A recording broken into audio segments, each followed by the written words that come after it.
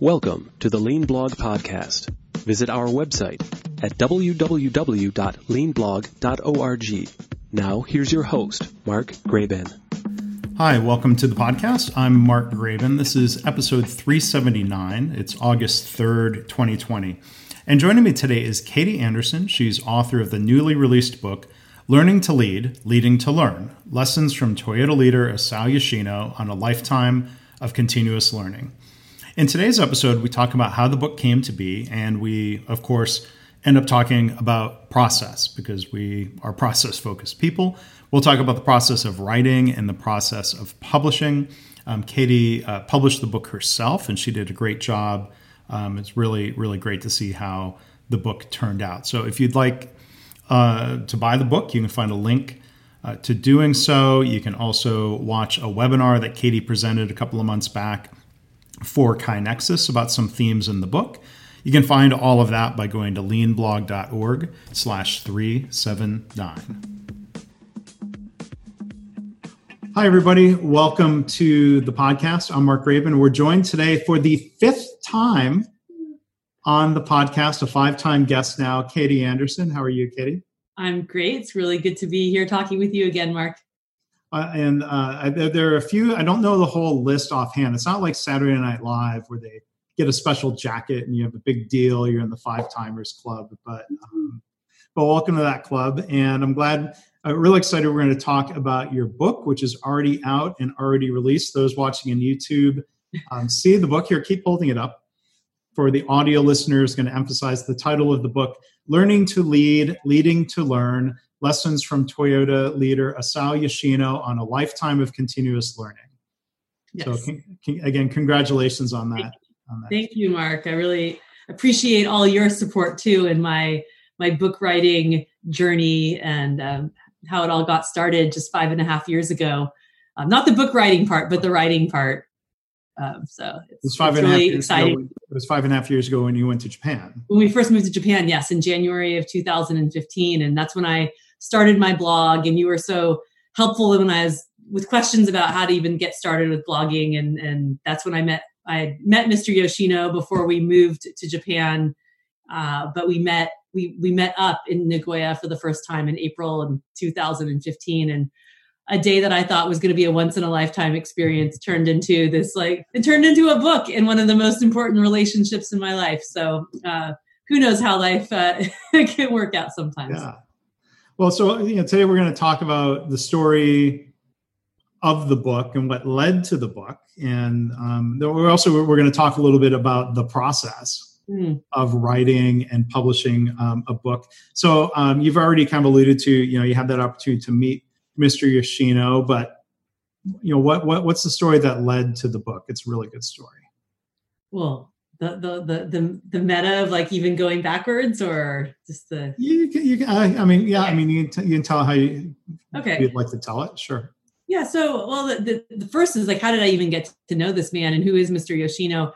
He is John Shook's first boss and mentor at Toyota when John Shook was the very first non-Japanese employee of Toyota Motor Corporation when they were preparing to expand globally and getting ready to do the NUMMI facility here in California. So near me in Fremont, California with General Motors. And actually Mr. Yoshino was his boss.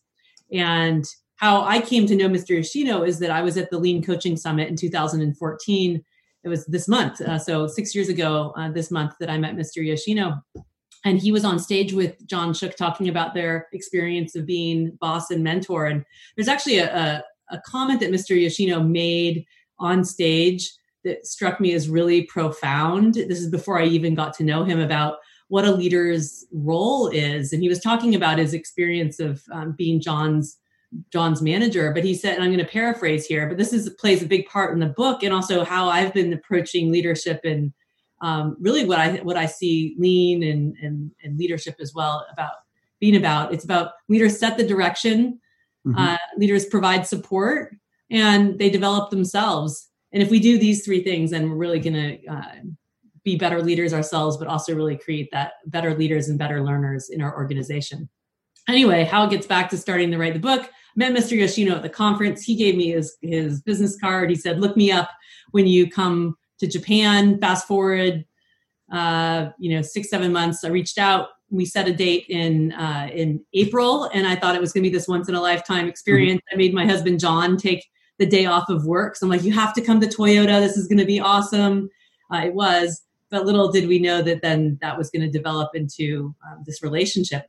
So Mr. Yoshino gave me his permission in that first meeting for me to write about our reflections from our conversations. And so that was both when I was beginning my blog, and really is the genesis of this book, because I would come back and I would write sort of key takeaways from our conversations or aha moments, and both things from Mr. Yoshino, but my own reflections of learning from that. And we continued, this became really the rhythm of our relationship. I, of course, took advantage of living so close to him and his generous offer of keep coming to visit me. So I would jump on that bullet train and go down and spend the whole day with him multiple times through the year and a half we lived in Japan. And from that, then we started to partner together around the world with my Japan study trips and giving talks in the US and in Europe. And about 2.5 years ago, he turned to me and said, well, maybe we can make a booklet from, your blog posts, and maybe, I love how you write about what I say and how you frame it.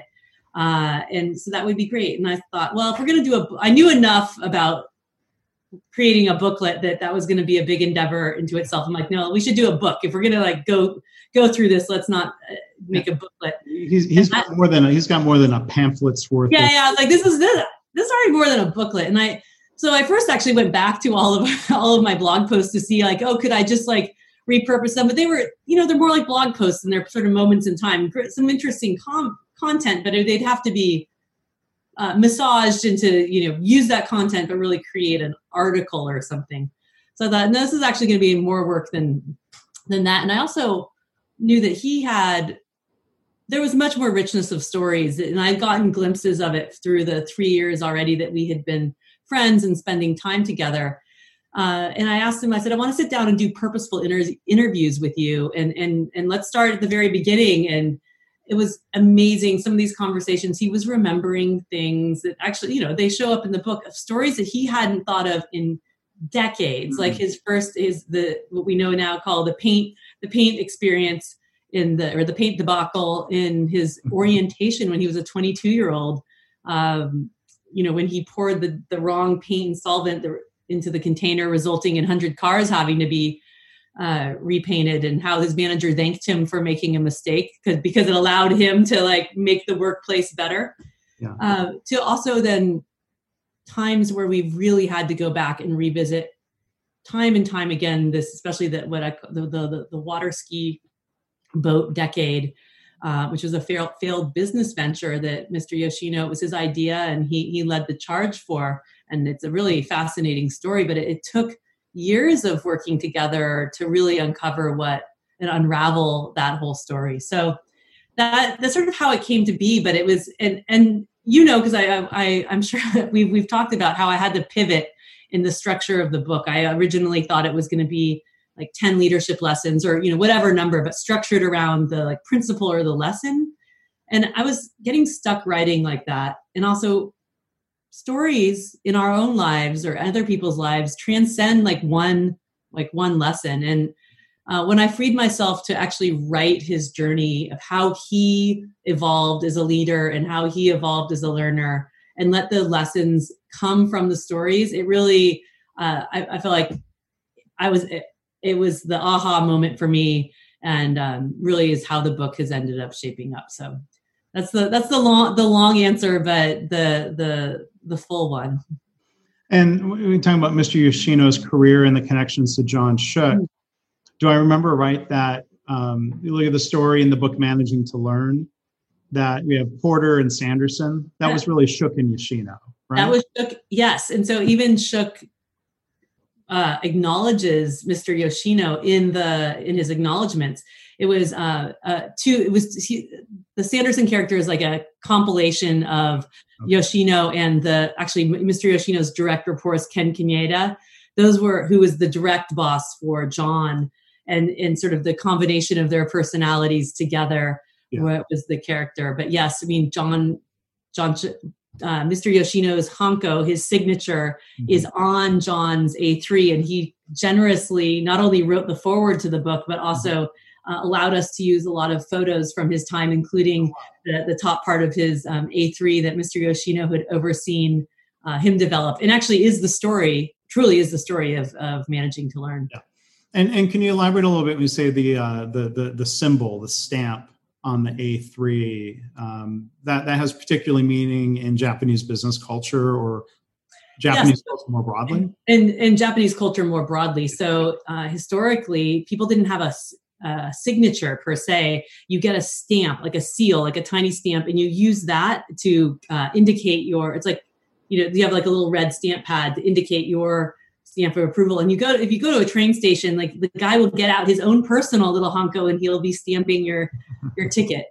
And when it comes to professional documents and in legal documents too, that's how you sign something.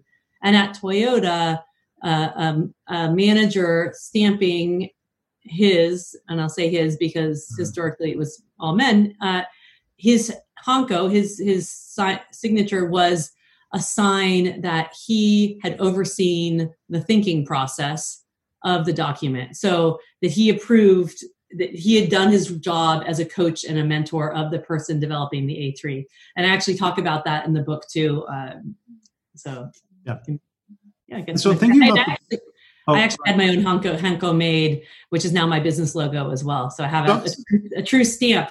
And so like, I think when I can finally sign books in public together, I'm going to sign, but also put my ink stamp on the book as well. And so you choose a symbol that's meaningful to you. Is that right? It's usually actually your name in kanji, which would be so it's usually your name, but I use my initials, KBJA.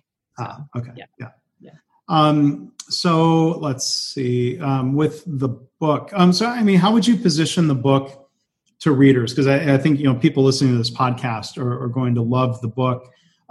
It's more than it's not a memoir. I mean, they're a way of learning. The book is a way of learning TPS principles and lean principles brought to life through stories and the process of reflection. That's sort of my explanation of it. How do you explain it though? I think that's a good explanation of it, but not. So those of us in the lean world you're going to love it because it's this insider's history and insider's learning journey at Toyota. But other people will enjoy it too, because it's a story of good leadership and how to learn and about failure and success and reflection. And those who love Japan will be intrigued by the Japanese history. But I consider it sort of part leadership, part memoir, part leadership book, and part history, and told through storytelling. Mm-hmm. Yeah. So I love process. I mean, I'm tempted to go ahead and talk about process, and we there's so much content within the book. Of course, we want people to go buy the book and check it out. It's available now in paperback and Kindle. Yes, the Kindle version. The day we're recording this, the Kindle went live. So yes, you can get it, and you can read it front to back, or you can. I wrote it so that there could be like case studies of moments in time if you're interested in jumping ahead to that as well. And I pre-ordered the Kindle version, and I was happy. I saw it must have been midnight Eastern time last night. I saw a little. Yeah, it was all dropping. It was dropping at different times over. Like I could see that in Europe, it was starting to drop earlier. It was interesting, like wherever people bought it. I got a notification on my phone on my Amex charge. I'm like, wait, what? I did, and then I realized, that was the. They don't charge you until the book ships. Yep. It's cool. Even when it's digitally shipping. So, but I mean, I'm curious. So you talked a little bit about the writing process where you had a vision for what you thought the book was, and then you ended up iterating. Is there anything more that you would add sort of on that piece of the process? Well, it's more something I learned about not learned, but relearned. And that's a word I use a lot in the book, relearning. So like this, we know things, but we know them more through time and through reflection, that I am a heavy reviser. My English teacher in college always said there were two types of writers, heavy planners and heavy revisers. But I'm a PDCA type of continuous improvement writer, where I need to, I figure my path out through the writing process. So that was something that came clear to me. The other thing is I really wanted to find a way in writing this book to be clear that on Mr. Yoshino's voice and my voice as well. Because I wasn't approaching this as being his biographer. We're really partners in this, even though I'm the author and he's the subject. And so I've called out in the writing process of his quotes, in large text quotes in italics or in bold, to be clear on sort of the differentiation of our voice, but sort of like almost like you can hear the conversation of us, of the weaving of our own, of the conversation, the stories evolving from there. So that was sort of an interesting element as well. Yeah. And so when you're revising, now we're going to jump back to earlier parts of the process, but when you get ready then to say at some point, all right, book is done. It's different than when you have a traditional publisher. They would have a deadline and they expect maybe that you're going to miss the deadline. At least that's what I've been told. They expect authors are going to be late. But you have this submission and you throw it over the wall to them. And, but when you are not just author, but publisher, like how do you decide to finally say, okay, yeah, it's done? Yeah. You set commitments, but you could push the commitment or no, there's a certain point where the book needs to be done. And like I say in the book, like learning is never perfect and it's never complete. And I would say the same thing about a book. A book is never perfect and it's never complete. And at some point you have to say it's a point in time. I mean, up until weeks ago, when Mr. Yoshino and I would talk, because we talk almost every week, he would have like this other gem that he would say, or he's like, oh, I remembered something more. And I'm like, no, time out. We can write some more blog posts, or maybe we'll do the follow-up booklet, or where you can sign up for the newsletter or the special access that comes out of the book. I have a webpage for readers so they can come and get sort of supplemental things. But I said, it could be never ending and never get out. And also there's this Japanese concept called wabi-sabi, and it's about appreciating the transience of the things we create in relishing and embracing imperfection. And so I have had to I've had to embrace the concept of wabi-sabi, knowing that there are always going to be some imperfection. In fact, there've been a few typos we've caught, and a few, like one person's endorsement didn't make it in at the final, and I didn't notice that, But the nice thing about using a publishing platform that's more print on demand is now I don't have, 5,000 copies of the book with some errors sitting in it. In a few weeks, I'll do a refresh rev. So if you do catch a typo or something, you can collect them and send them to me, and then they'll help make the refresh. But wabi-sabi is going to be part of this. And also, Karen Martin and I were talking about writing books, and she's like, your thinking is always going to continue to evolve. And so you have to just be okay with that. This is where your thinking was at that moment in time. And that it's okay to continue as you're talking about the book and exploring other ideas. Your thinking will evolve too. And so to get to your point, we declared July 15th as the publishing date, and by golly, I was going to meet that date. And so, we'd had some challenges given publishing in a pandemic, and I had a moment of crisis, well, many moments of crisis, but as it related to the book in March, like Shook had already written his foreword, like, oh my gosh, do I move forward? Do I keep publishing? What to do? But I took a pause and then regrouped and thought, this book needs to get out. Me holding on to it for like the perfect time also wasn't right. This book is about failure. It's about learning. It's about perseverance. And, this is my opportunity. And unfortunately, the book tours that Mr. Yoshino and I had planned aren't going to be able to happen now. But I'm so excited that everyone can be poll based. You can get the book when you're ready for it. And I'm not the the rate limiter anymore. Yeah. And you talk about, defects in a book that is shipped. Same was true with Measures of Success, which I self-published, worked with contractors similar to the way you did.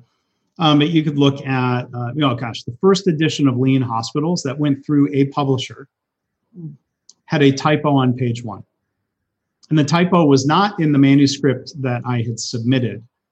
Somehow the typo, spelling error got introduced along the way. But even a really major publisher, Jeff Liker's book, The Toyota Way, had a typo on page 1. Yeah.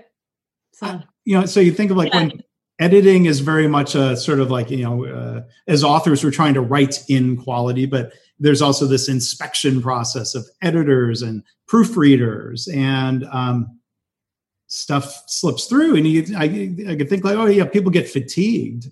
Like page 1, whoever's reading page 1, you'd think would be fresh, but it goes to show how difficult it is, I think, to publish. Well, also, I think how things change, the typesetting gets moved around at the last minute. Like for one of our colleagues, one of the letters on his attribution got cut off, and that wasn't from me. That was from when they were moving things around, and no one's fault. No, but there's a certain point when you stop looking at this is a 350-page book. I read it through many times, but there's a certain point where other people are still moving things around, and everyone's trying to do their best to catch things. But to err is human, and it's a very human thing. I also found it interesting. I had a professional proofreader. I had my editor. I had me, Mr. Yoshino, and we were all reading it, proofreading it, but we all caught different things. Mm-hmm. Some things we all caught, but most of them only maybe 1 or 2 people caught. And so it really showed that it's like the Swiss cheese effect. It's like, And your eyes and your brain play tricks on you when you're reading something. You sometimes read what you expect to see coming instead of what's actually. Yeah. And also, I've read this thing so many times. I love how it looks, but I don't want to read it for a long time. Yeah. Yeah. So, there's probably, people in the audience who are thinking, they've got a book in their head, and most people do. It's a matter of whether they move forward with it or not. And, one of the questions that comes up, it gets posed to me, and I'm curious to hear your thought process of deciding to go with a publisher versus managing it and publishing it yourself, how you made that decision. Yeah. And thanks. You were helpful when I was exploring those different options as well. I mean, I remember sitting down with you. I think it was 2 years ago when it was like June when we were at the Catalysis Lean Health Summit in Chicago. Yep. I remember we were having a drink outside before both of us went to at a restaurant. Yeah. Yeah. And I was picking your brain about the writing process, because it was that time that I'd started to do some of the interviews with Mr. Yoshino. And I decided early on that I was likely going to self-publish. I didn't have a clear, so what I learned about the traditional publishing world is you really almost had to have your manuscript done, and then you shop the manuscript around, and then you might wait another 1.5 years before it's published. And I was like, oh my God, this seems crazy. I also was like, I went back to start with purpose. So what is my purpose for writing this book? My purpose in writing this book was to amplify Mr. Yoshino's lessons of learning and leadership that I feel so grateful for, having had this intimate relationship, to be able to, sit and talk with him for hundreds of, maybe thousands of hours and learn, and let other people learn from that as well. So, and then he's an old man. He's 76 now. It's holding on to it another 3 or 4 years. I wanted it to be published and have him have an opportunity to also relish this experience as well. So that was some of my thinking. And then as I got further down the line, I did have some introductions to some traditional publishers and started to explore what that process was. But it just seemed, I did have an offer from one publisher, but then I was weighing out the what I give up versus what I get. And for me, I really decided at that point, I wanted to retain the ownership and control. I'd invested it already. Right. thousands of hours, like tens of thousands of hours probably, in working on this over many years. And I didn't want to just give it up. And I think there are different reasons to go with a traditional publisher. And I think there are lots of different packages different publishers can give. But I ultimately decided that publishing this under my own imprint was the way to go. And I was also excited to learn about the publishing world. And I've established Unigrin Press, and who knows what I might do with that in the future. But what was also important to me, and you know this as well, we've talked about it, I didn't want a self-published looking book. I don't consider, well, I am the publisher of this book, I don't consider it kind of self-published in the sense that I just like created a document and uploaded it. I hired an editorial team, I hired designers, I hired people to do all the things that a traditional publisher would do. And now I am a publisher. So, so it's, I think there's a bit of a misnomer when people say self-published, that can run the gamut of a lot of different. Well, there's do it yourself, and then there's being a publisher. So a publisher, the company hires, or they have employees, or they subcontract out to different specialists. And being the publisher doesn't mean you're doing it all yourself. There's some overlap in the network of people we worked with. I think of my own book, and you can share some of your list. I had a book coach. I had an editor who is someone I worked with before, who was giving me input on content and copy editing. And I had a book cover designer. I hired. I did a lot of the Kindle. So I took a different approach than yours. I did Kindle first. And then I saw, okay, people are actually buying this. I'm going to make the investment in the paperback. And I hired a company to do the page layout, to make a print book, to make the pages fit and the layout work. It's a lot of work. A lot of precise work. And they hired proofreaders. And so, and then you can hire someone to help with marketing and promotion. And so you kind of have this army of contractors forming a team to work with you, right? Yes, absolutely. Yeah.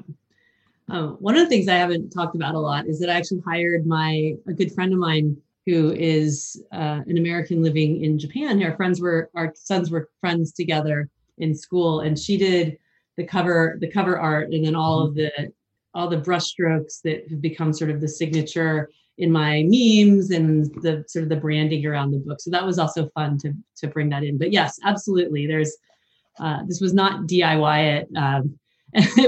We'd still be waiting many, many years to have the book come out if I did it all myself. Here, for those who are listening in the podcast won't get the benefit of this, but if you go to the blog post for the episode or search Amazon, you'll see the cover. For the YouTube viewers, can you hold the book up again?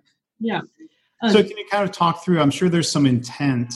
You like talking about being intentional with things between the colors and the upper left. I'm sure that what went into that. So yes, it was very intentional. It's harder to see. There's some fainter lines coming this way. So this is a sort of graphical representation of weaving. So the metaphor of warp and weft. And many people know, but many people don't know that Toyota was founded initially as the Toyota Loom Works, so a weaving company. But this came out of conversations with Mr. Yoshino. I talked about I felt like there were two threads of his life. And we started talking about this concept of warp and weft. That warp are the threads that are the vertical threads that are firmly established. They're known, they're high under tension. And then the weft threads are the ones that get woven in between.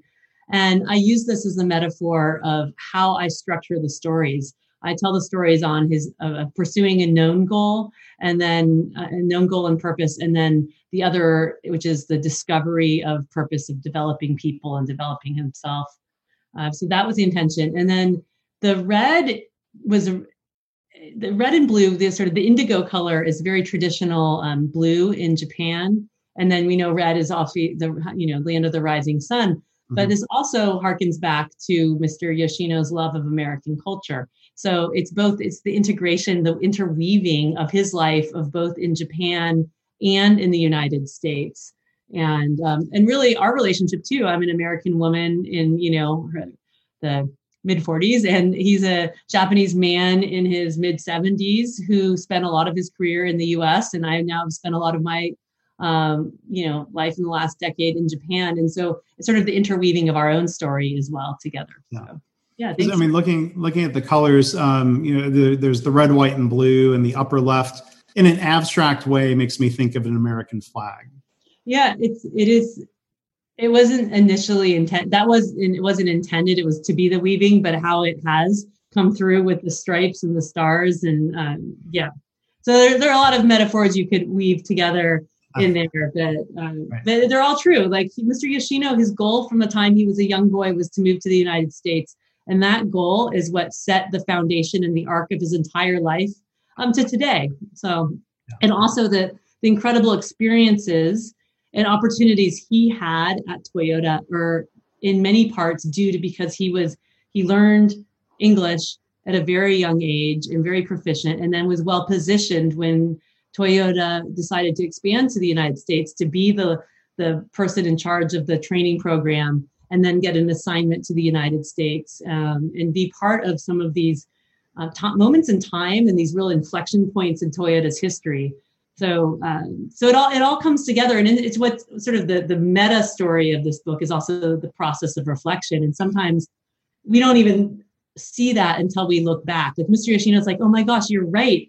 I do have these two threads, and this is really my life in looking at this tapestry. And so helping him sort of rise up and see things from a different perspective has been really powerful as well. Yeah, well, it's really sounds like it's been a great partnership, and I think it's really special product that has come out of that partnership and that relationship. And I'm sure those meetings, you were building trust, and he felt safe and confident to kind of open up about some of these reflections, and it's good that you were able to help get that documented and shared. Yeah, absolutely. Thank you. And I think it's these are important stories. And so I'm honored to be able to contribute to the sort of the lean literature this way and to help. And there are some stories and experiences that he did not want in the book, which I understand, but he's also very open to talking about them in person. So he just didn't want them in a book because some people are still living. So you'll have, as a little teaser for come hear us speak. Okay. And hopefully things will start recovering, and those opportunities will become available, or there will be virtual opportunities. And, so as we wrap up here, unfortunately, we are a little short on time, but I'm glad we were able to talk about the book, which I really do like and recommend, and to talk about the process. Our guest has been Katie Anderson. And again, the book is Learning to Lead, Leading to Learn. You can find it now on Amazon, and it is available pretty much worldwide. Is that? It's yes, all Amazon global sites. There are a few that are not providing the paperback, but you can get it shipped to you, and the ebook's available everywhere. You can also go to Learning to Lead, leadingtolearn.com. There are direct links to Amazon there, and a bunch of sort of supplemental information and sort of backstories there as well. And you can also go to my website, kbjanderson.com, for more information. Yeah, so thank you. And then the last thing I'll reference, I'll put in the show notes a link to the recording of a webinar that Katie did. I believe it was in May. Yes, I think it was the end of April or beginning of May. Not too long ago. Yeah. It was part of the KaiNexus webinar series. And there are some additional lessons from the book shared, so you can hear Katie talking and presenting about that. So again, Katie, thank you so much. Congratulations on the book launch. Thanks for being here today. Thanks, Mark. I really appreciate it. Thanks, everyone. All right. Bye. Thanks for listening. This has been the Lean Blog Podcast. For lean news and commentary updated daily, visit www.leanblog.org. If you have any questions or comments about this podcast, email Mark at leanpodcast@gmail.com.